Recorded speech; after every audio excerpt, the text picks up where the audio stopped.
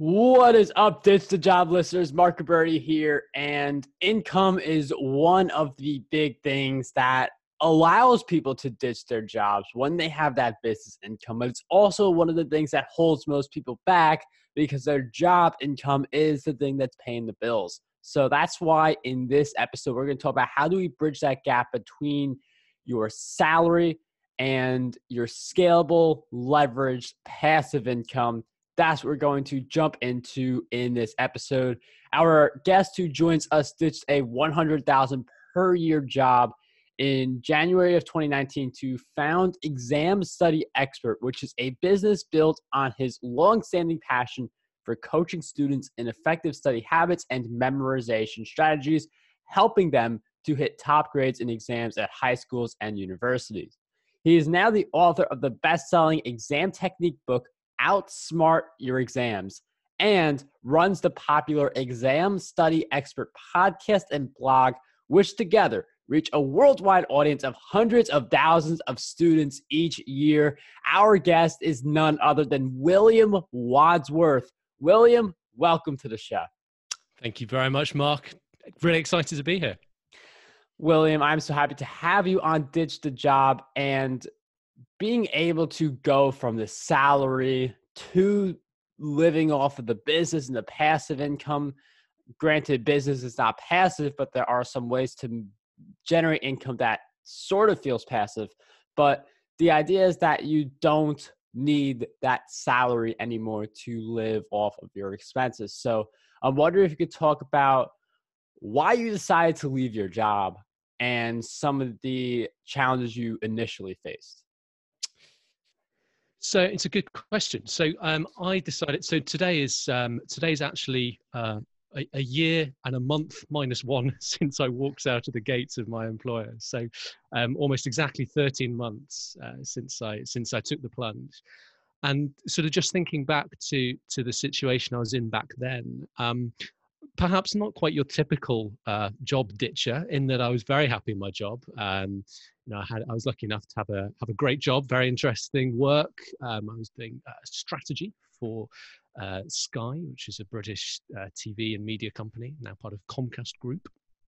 Some quite intellectual elements to the job, some great colleagues, but sort of what was missing in my life was really the freedom to be able to kind of follow up on my own creative hunches and follow my own sort of business instinct.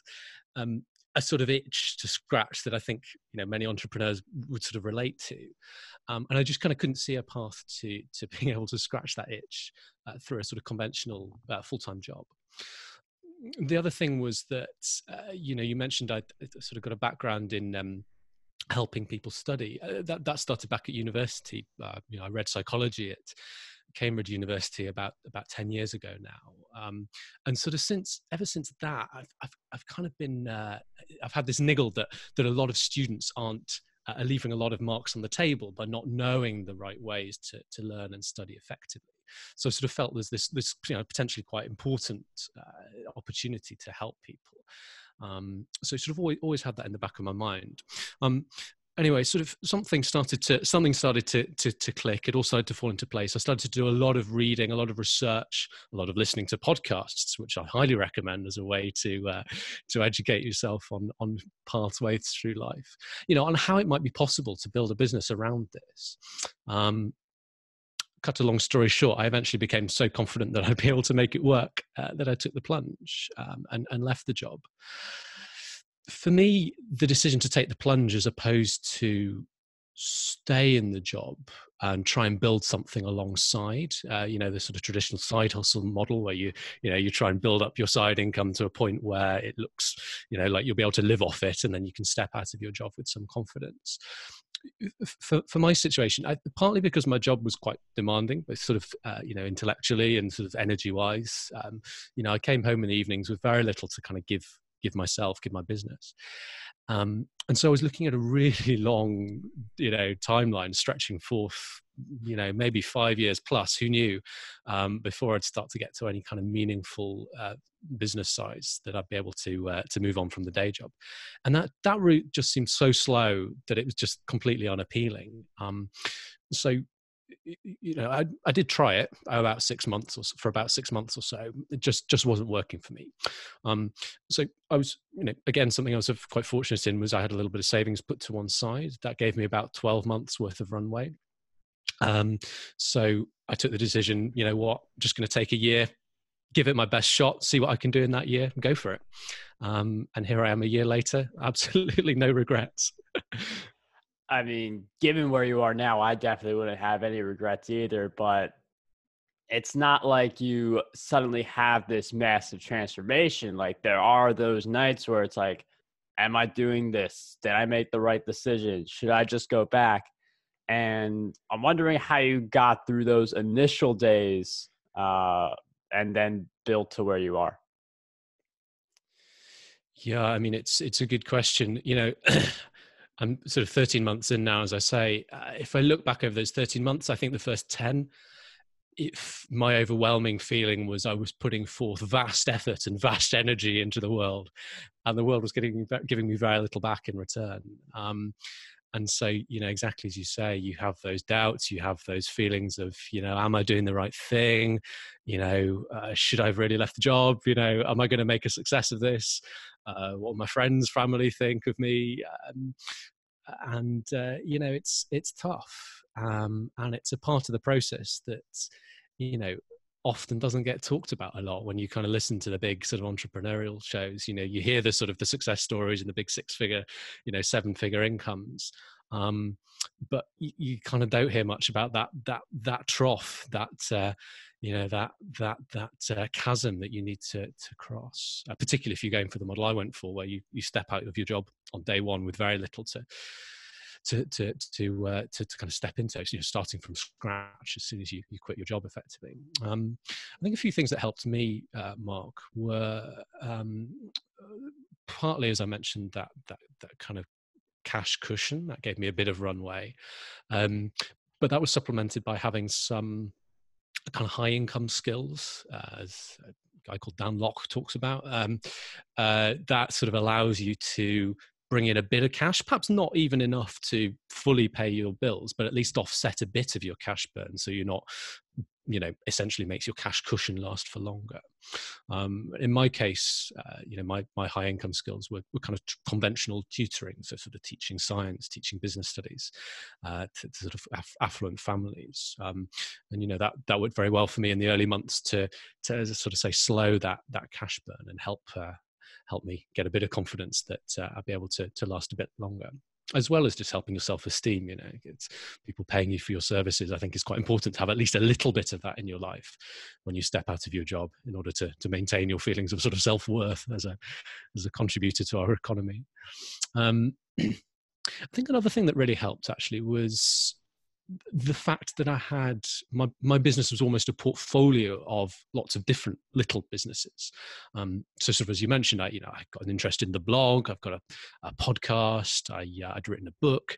I was trying to get into doing workshops for schools, teaching students in schools how to revise, as well as the kind of doing the one-on-one work. So sort of coaching students online all over the world and how to study for their exams effectively. Lots of different kind of stools, lots of different kind of pieces of the puzzle. And what it sort of meant was that I could, chip away at some of these business activities whilst having some others maybe on the back burner for a bit. So, I launched, the blog was pretty much the first thing I launched, about this time last year, January 2019. And as most new bloggers find, you don't get the incredible waves of traffic breaking in month 1 or month 2 or even month 3. You might get a little bit, but it takes an awful lot of hard work, putting yourself out there and finding the Facebook groups or the Reddit threads to sort of engage with, to bring kind of any traffic at all to your blogs. So I put a lot of energy into that. Perhaps was slightly disappointed with how it was going to start with. But the good news was I then had a podcast to look forward to launching. So I was able to put quite a lot of energy into that while sort of keeping the blog ticking over. And what I kind of found was by the time I'd got going with the podcast, so sort of a few months later still, maybe 6 months into the journey, the blog I'd almost completely not neglected, but it was sort of very limited energy each week, just kind of keeping it going, pushing out a little bit of content. And what I was finding was that Google was starting to pick me up, and that was starting to really pick up. A similar thing happened with the podcast, actually. So again, a huge amount of effort to launch it, listenership to start with relatively limited, for vast effort expending trying to find those listeners. But again, what I found was sort of as I moved into the autumn and kind of 9-10 months in, the podcast in turn moved onto the back burner and something I was kind of keeping ticking over, while I focused on other things. But again, what sort of happened while I wasn't focusing on it, just kind of by virtue of time and just by staying consistent and putting out good content, again, that started to take off and that started to grow. So I think having different things that you can diversify, so that when something's not working, you've got other things you can try and other things you can get excited about, and some things you can kind of just keep ticking away in the background and might be more of a long-term game. I think diversifying your sort of portfolio of activities, for me at least, was really, really helpful. As well as, of course, just spreading the risk. If something really doesn't work out, then you can move on to the next thing. And I love how you describe all these different projects, like, blogging and podcasts could be their own businesses, but you could really apply this as side hustles also, like how you apply them as like a whole portfolio, because using the word portfolio and viewing each of your projects as assets really gets you to think a lot more clearly on ROI, because, if you have a negative ROI, it's something where you either fix that right away or you dedicate less time to it. It's like how William saw that, he was spending a little time on his blog. Then he saw Google was picking up on it. Then he spends more time on that. Then he's spending a little time on the podcast. Then that starts picking up. He goes more into that. And a lot of this stuff, especially with like blogging and podcasting and YouTube for that matter, because that's what I'm focusing a lot on now. All those are long-term stuff. So in between, you need the short-term stuff just to, in William's case, it was to reduce the cash burn and, just make that part easier. So how did you get to that long-term success? I know you mentioned Facebook and Reddit groups. Was there anything else you were doing to grow the blog and podcast to what they are now? So I think the biggest thing for the blog over time was just cracking the SEO code. And for me, that was a combination. That was primarily writing great content that people wanted to read, in very specific answer to very specific keywords. So, spending the time on the keyword research, digging deep, finding those longer tail keywords that were less competitive, where I thought I could write the best answer on the internet to, based on my knowledge as a psychologist and how this stuff really works. Cutting through a bit of the noise and a bit of the kind of, the myth and kind of rumor about what might work for some people and what doesn't, sort of getting in there with the sort of science and saying, no, look, this is how it works.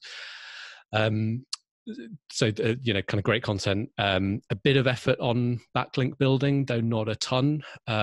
So taking opportunities where I found them to kind of guest post and collaborate with other blogs, though, really not putting a great deal of time into it. One tool I did find quite effective was, have you come across Harrow, help a reporter out? Yeah. So, this is for listeners that don't know, this is a sort of thrice daily sort of request list from journalists of major websites and publications wanting sources, and that was something I submitted offers of help. It might be a journalist looking for a psychologist to advise on exam technique or something. So I might be able to contribute a quote to that in return, for which their publication hopefully might drop me a little backlink back to my website. I was able to get pick up a few quite juicy backlinks through that. I think the combination of those things, so the diligent keyword research, writing great content to match it, and then a bit of time on backlink building, I think that was the kind of three legs of the stool that helped me start to get some traction in the SEO race. I think so. One of the other areas of the business we haven't talked about much yet was I mentioned I go into schools and offer workshops for students. To kind of get that element of the business off the ground, I was able to draw on some of my past experience in the kind of world of strategy and the corporate world, where a big part of my job, in order to answer questions, in order to answer big business questions, was research. So interviewing thousands, tens of thousands of consumers to find out answers to questions. And so kind of given that sort of experience, I was thinking, well, how can I leverage this? How can I leverage what I know? How can I leverage sort of assets I've got, skills I've got to help me now? And so the sort of strategy I came up with was putting together a large piece of research within schools about sort of study strategies their students use. So, the idea was the research would be, free for schools to participate in, and, they get some valuable insight and data back from it. And then it was just a really natural and effortless way to kind of get in, make contact with high schools, and kind of position myself as an expert and an authority in this space of sort of study strategies, and that's been working great. So I worked with something like 50 schools so far, and quite naturally in the course of doing that project, sometimes quite often they'll bring it up first. Oh, what else have you what else have you got? Do you do anything to help students directly? And of course the answer is yeah, absolutely, great. Let's have a chat about the sort of workshops I do, and I'll work up a proposal for you. So that's both been quite helpful for sort of putting the brand on the map. The fact that I'm doing something major in terms of creating new knowledge, but also in terms of networking. That's been quite a useful battering ram, I think, to sort of break down the doors in the sort of, I guess, B2B side of the business. Networking is huge. I do 3 podcasts. I do a whole bunch of virtual summits, and I go to a whole bunch of events. The amount of people you meet in that, like my kind of setting, just by having a podcast and in-person events, like networking is one of the most important things you could be doing for your business. I do want to jump on something also that William mentioned, because people would ask him, oh, like, what else do you do? And then he'd mention his workshops. That's why it's important to have a portfolio of things that connect. Because there are people who read my book, Podcast Domination, and then after reading that book, they say, I want to talk to you more about your coaching. So if you have offers connected rather than scattered all over the place, that is what allows you to build a deeper relationship where someone buys your product, then buys your training course, then buys your services. So it's really important, as William was sharing with us, how one sale can connect into more. Yeah, for sure. And I see that both in the sort of the schools side of what I do. My building relationships with school leaders, headmasters, and also in what I do with sort of private clients as well, one-on-one students. Sometimes in very unexpected ways. When you get in front of people and they see that you're good and that you know what you're doing, it can be amazing the sorts of opportunities that unlocks. And another thing I want to emphasize, I mean, William's basically saying, it's amazing what you unlock when you show up, when you're amazing, when you give that top value. It's not like you approach the decision maker and then because you approach them, they let you in. It's more of you build the relationship, you show them that you're amazing, and then they just naturally want to learn more or pursue that next level of the relationship with you. Yeah. I mean, you're sort of touching on something that I wrestle with sometimes a little bit, which is, there's a sort of school of doing business where, it's very much about sort of sell, and you kind of push yourself in front of people, and you're very forthright about what you do and what you offer. And that works great for some people. Absolutely. It's never felt comfortable to me. And I know sales perhaps isn't never supposed to feel entirely comfortable, but, I've always felt quite, it's always felt quite forced. And the times I have tried it, I've not got particularly good results from it. For me, it's that kind of pushy sales method's never been great for me. So what I have looked for instead, as you're sort of saying, are opportunities to sort of show, almost offer some kind of value first, build up that trust, and then sometimes you don't even need to push the sale at all. They come back to you and say, "Oh, that's great. let's talk about business," and that's driven entirely by the client. I think if you can get it's like that classic form of persuasion. If you're trying to get your idea to land in an organization, the best thing you can do is make your manager think it was his or her idea in the first place. That sort of inception style of persuasion. If you can do that with sales, that's, I think, fantastic. If you can get the client to come up with the idea that it was their idea to hire you rather than something you'd suggested to them, I think that's the dream. And that's not always going to be possible. And for sure, there'll be plenty of times I go back to clients and say, "Oh, we were in touch about such and such. Do you want to have another chat? Here's the sort of other things I do. Let's connect." And I think you've got to do that as well. But if you can at least some of the time make the client do the work, that's a big win on those occasions. I don't think people think that way. And that's a great way to think, because they think like, on LinkedIn. LinkedIn's a great way to get clients. If you do that right, it's really awesome what LinkedIn can do for your business. But if you are on LinkedIn for even a little bit of time and you get connection requests, you get the person who is just straight up selling you. Like, it's, you probably get this because you're a blogger. You get the, we were looking at your site and we saw like these 10 different SEO issues, and we can put you to page 1 on Google if you do our services right now. Like, I don't know if you get those, but I get those way too much. And it's like, I'm fine. Like, you don't even know my business. You just sent that email out to everyone. So there is that dynamic where if you provide value first, the customer is definitely going to follow. And that's one of the reasons why Ditch the Job listeners, I know you guys, if you enjoy certain episodes, you check the guest out, and we'll have links in the show notes to William's site so you can follow him on his journey. I'm wondering if you could share with us some of the other places you want us to go so we can follow your work and journey. Sure. I mean, for any of your listeners that are still connected to the world of formal education, either high school or college, either as students themselves or perhaps as parents of students, do check out the podcast, I suggest, while you're in your podcast app. It's the Exam Study Expert podcast.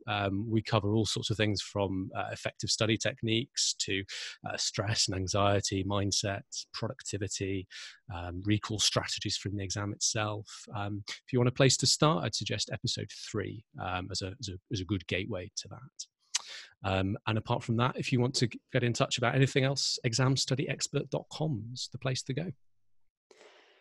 William, all those links will be in the show notes. Once again, thank you so much for joining us on Ditch the Job. It was a pleasure to have you here today. It's been such a pleasure to chat, Mark. Thanks ever so much.